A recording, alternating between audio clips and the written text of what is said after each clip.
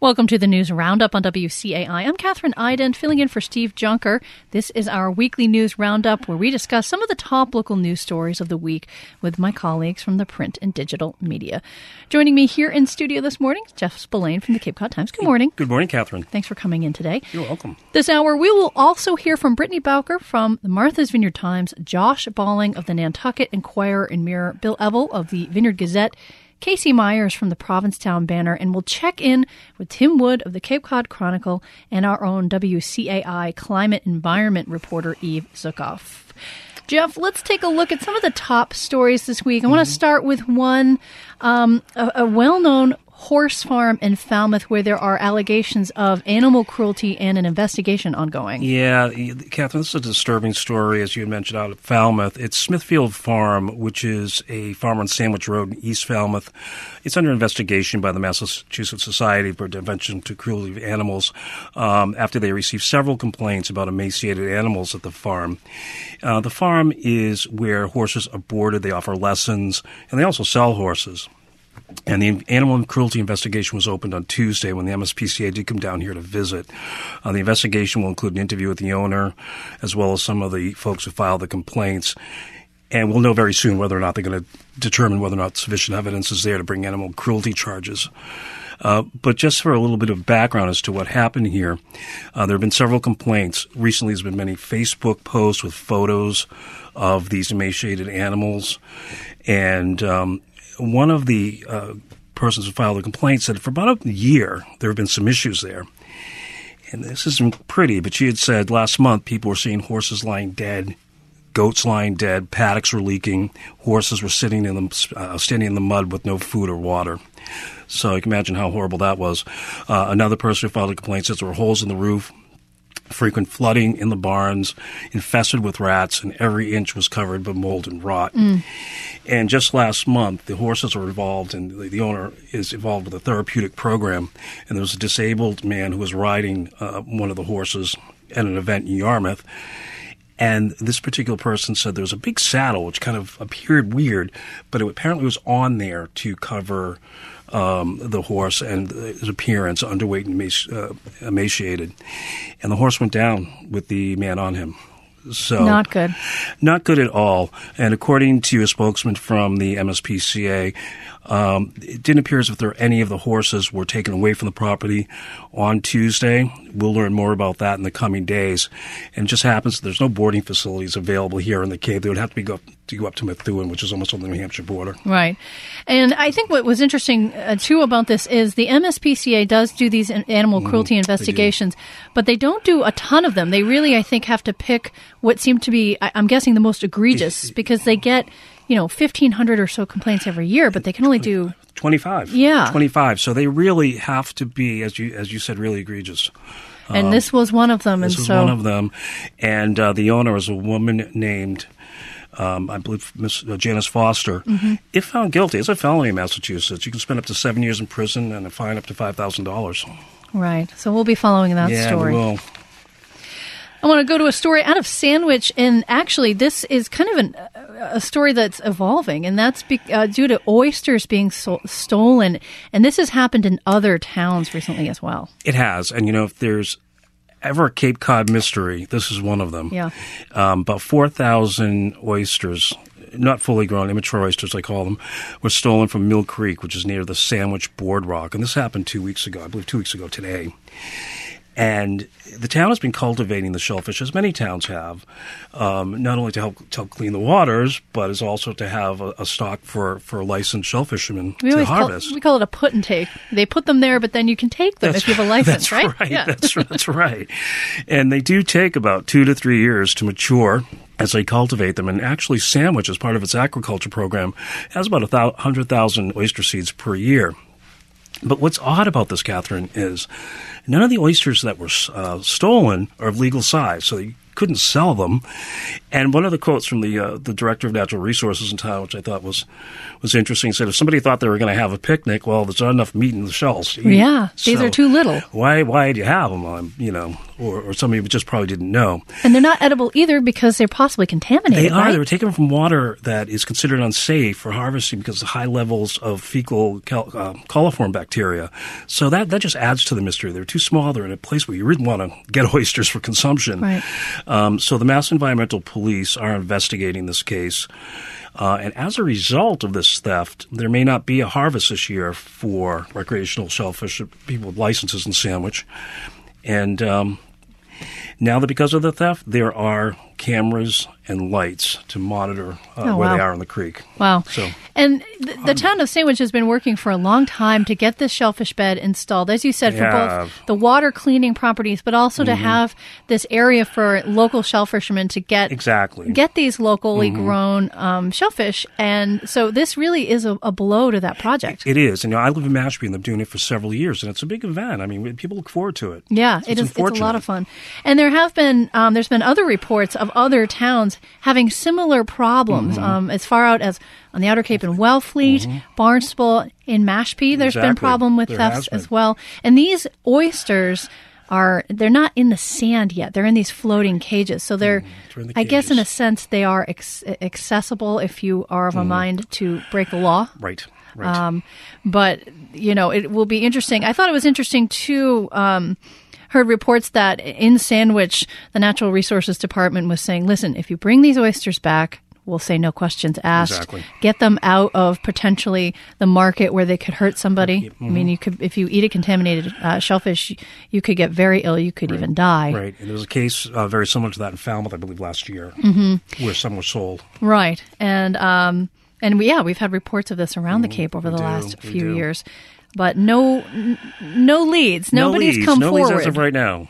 But we're going to continue to follow up on that. All right. That's oysters being stolen in Sandwich. Yeah. I want to turn now. We are right on the cusp of this back-to-school season, and school bus drivers had a little lesson of their own the other day, and that's about vaping and how to identify it with teens and then it's kids of all ages, actually, and what to do about it. That's right. I've been covering this for quite a bit lately. I also cover the town of Barnstable, which has become a big issue there. But the use of vaping products, which includes a lot of flavored products. Juul is the most popular vaping device. Like the brand name. It's been declared an epidemic among youth. Becoming a major problem here in the United States and elsewhere, I would imagine. So the Barnstable County Department of Human Services has said, and these are some staggering statistics, from 2017 to 2018, just 1 year, they've seen an increase in youth vaping, 50% in middle school ages. Now, I guess that's what could be 12. I know. I'm thinking, how young is a middle schooler by these standards? 11, 12, really young. And an 80% increase in high school students, which to me was just, oh my gosh, wow. So the Department of Health of Human Services of the county on Wednesday had a program for about 250 bus drivers, which I thought was very interesting because they actually are on the front lines of seeing what these children are doing. They really are. And just to educate them a little bit about the youth vaping problem, what are some of the trends and how to spot them. So if you're driving the bus and you have a bus full of kids on the way to school and you think something's happening, you can alert the school officials. And the county is actually, as the beginning of the school year, which as mentioned, starts next week in most places, they're kicking off a new campaign called Escape the Vape, where this county department has developed a toolkit for after the schools reached out and said, hey, how can you help us with this? So the executive director of this organization did present to the bus drivers, and the Cape Cod Collaborative, which is responsible for a lot of student transportation, said, we want to make sure that our drivers are informed about this and what they need to look for. And some of this really is incredible, Catherine. Well, it's not, and that's the thing, too. It's not at all like cigarettes where it's really... Yeah, the smell. It's very obvious. It's a specific type of, the visual is there. I mean, there's two things going on here, which is what I gleaned from the article in the Times, and that is the vape pens are easy to kind of disguise, and then the side effects, we're learning more and more about what the side effects are. Tell us more about what the vape pens can look like and how they can be hard to spot. Well, first of all, they told the bus drivers, hey, look for puffs of vapor if you can, and look at the tapes, and then you can alert staff. have. But some of the accessories and the vape pens, they look like USB devices. Some maybe like a small tape recorder. But what I found very interesting here is that there's some clothing and backpacks that are designed for to vaping. hide this. Yeah. One of them is a hoodie that said they look like a normal hoodie, but the strings used as tubes to smoke. I haven't seen one, but I'll look now. Yeah, and it will make you look twice, at kids who maybe chew on their clothes a little bit, as kids sometimes do. It's going to make you take a second look. That's right. And they also say keep if you smell something sweet, that's a sign as well. The flavored tobacco products are the ones that are really popular among that age group. Watermelon, mango. There are actually thousands of flavors. And the town of Barnstable, actually, on July 29th, has new regulations where flavored tobacco products cannot be sold in any store that allows 21 years old or under to come in. It's been quite a big story there in Barnstable. And in each Juul flavor pod, which is a little thing you put in your little vaping device, has the same amount of nicotine as in a full pack of cigarettes. And some of these kids, Catherine, are going through them in a half hour.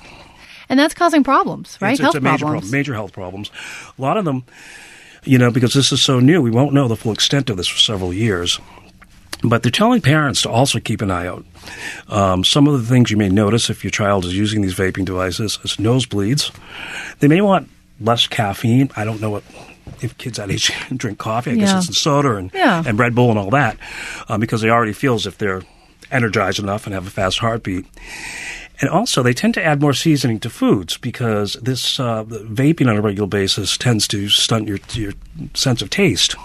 And I wonder if that's permanent. Do we know? Don't know. We don't know yet. Don't know. And there's more serious problems that can happen too. Lung problems they're finding now. Popcorn lung is something that happens, So definitely an important kind of lesson for bus drivers, as you said, who are on the front lines to maybe spot some of this behavior and then help parents and teachers and students understand maybe the risks of what they're doing. This is a real emerging health issue here. I want to turn now to a kind of a transportation story. And that's out of Bourne. And Bourne joined the MBTA a few years ago, and that's because there's this hope that the commuter rail will come to the Cape.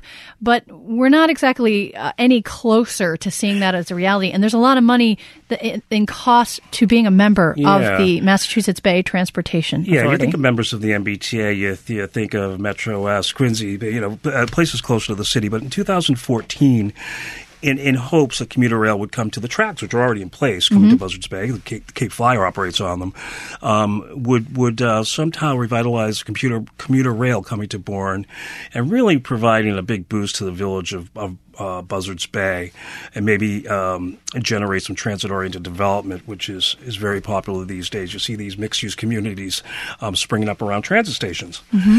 And they took the chance. They joined back in 2014. But as you had mentioned, it really hasn't moved forward yet, but there's still hope. Yeah. 4 years later, there's still no service, but the town officials say, hey, you know what? Joining that was the right thing to do, gives us a seat at the table as plans are being developed. And with the advent of the new South Coast Rail Project, there is a chance that something could happen there with a link.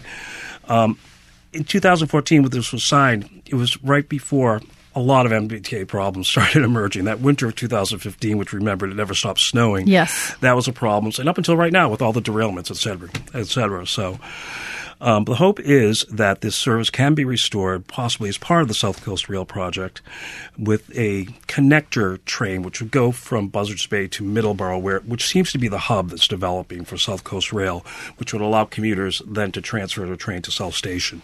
Right. So it is, that piece at least is a little more of a possibility than, in the meantime, Bourne officials did say to the paper that they're happy that they're part of the group. They're paying $40,000 a year for this, but that they say it's worth every penny because they want to be able to advocate to get that train and stop. They say, we didn't expect it to happen overnight, so it's going to take a while. So it's some long-term planning. It's well worth the investment.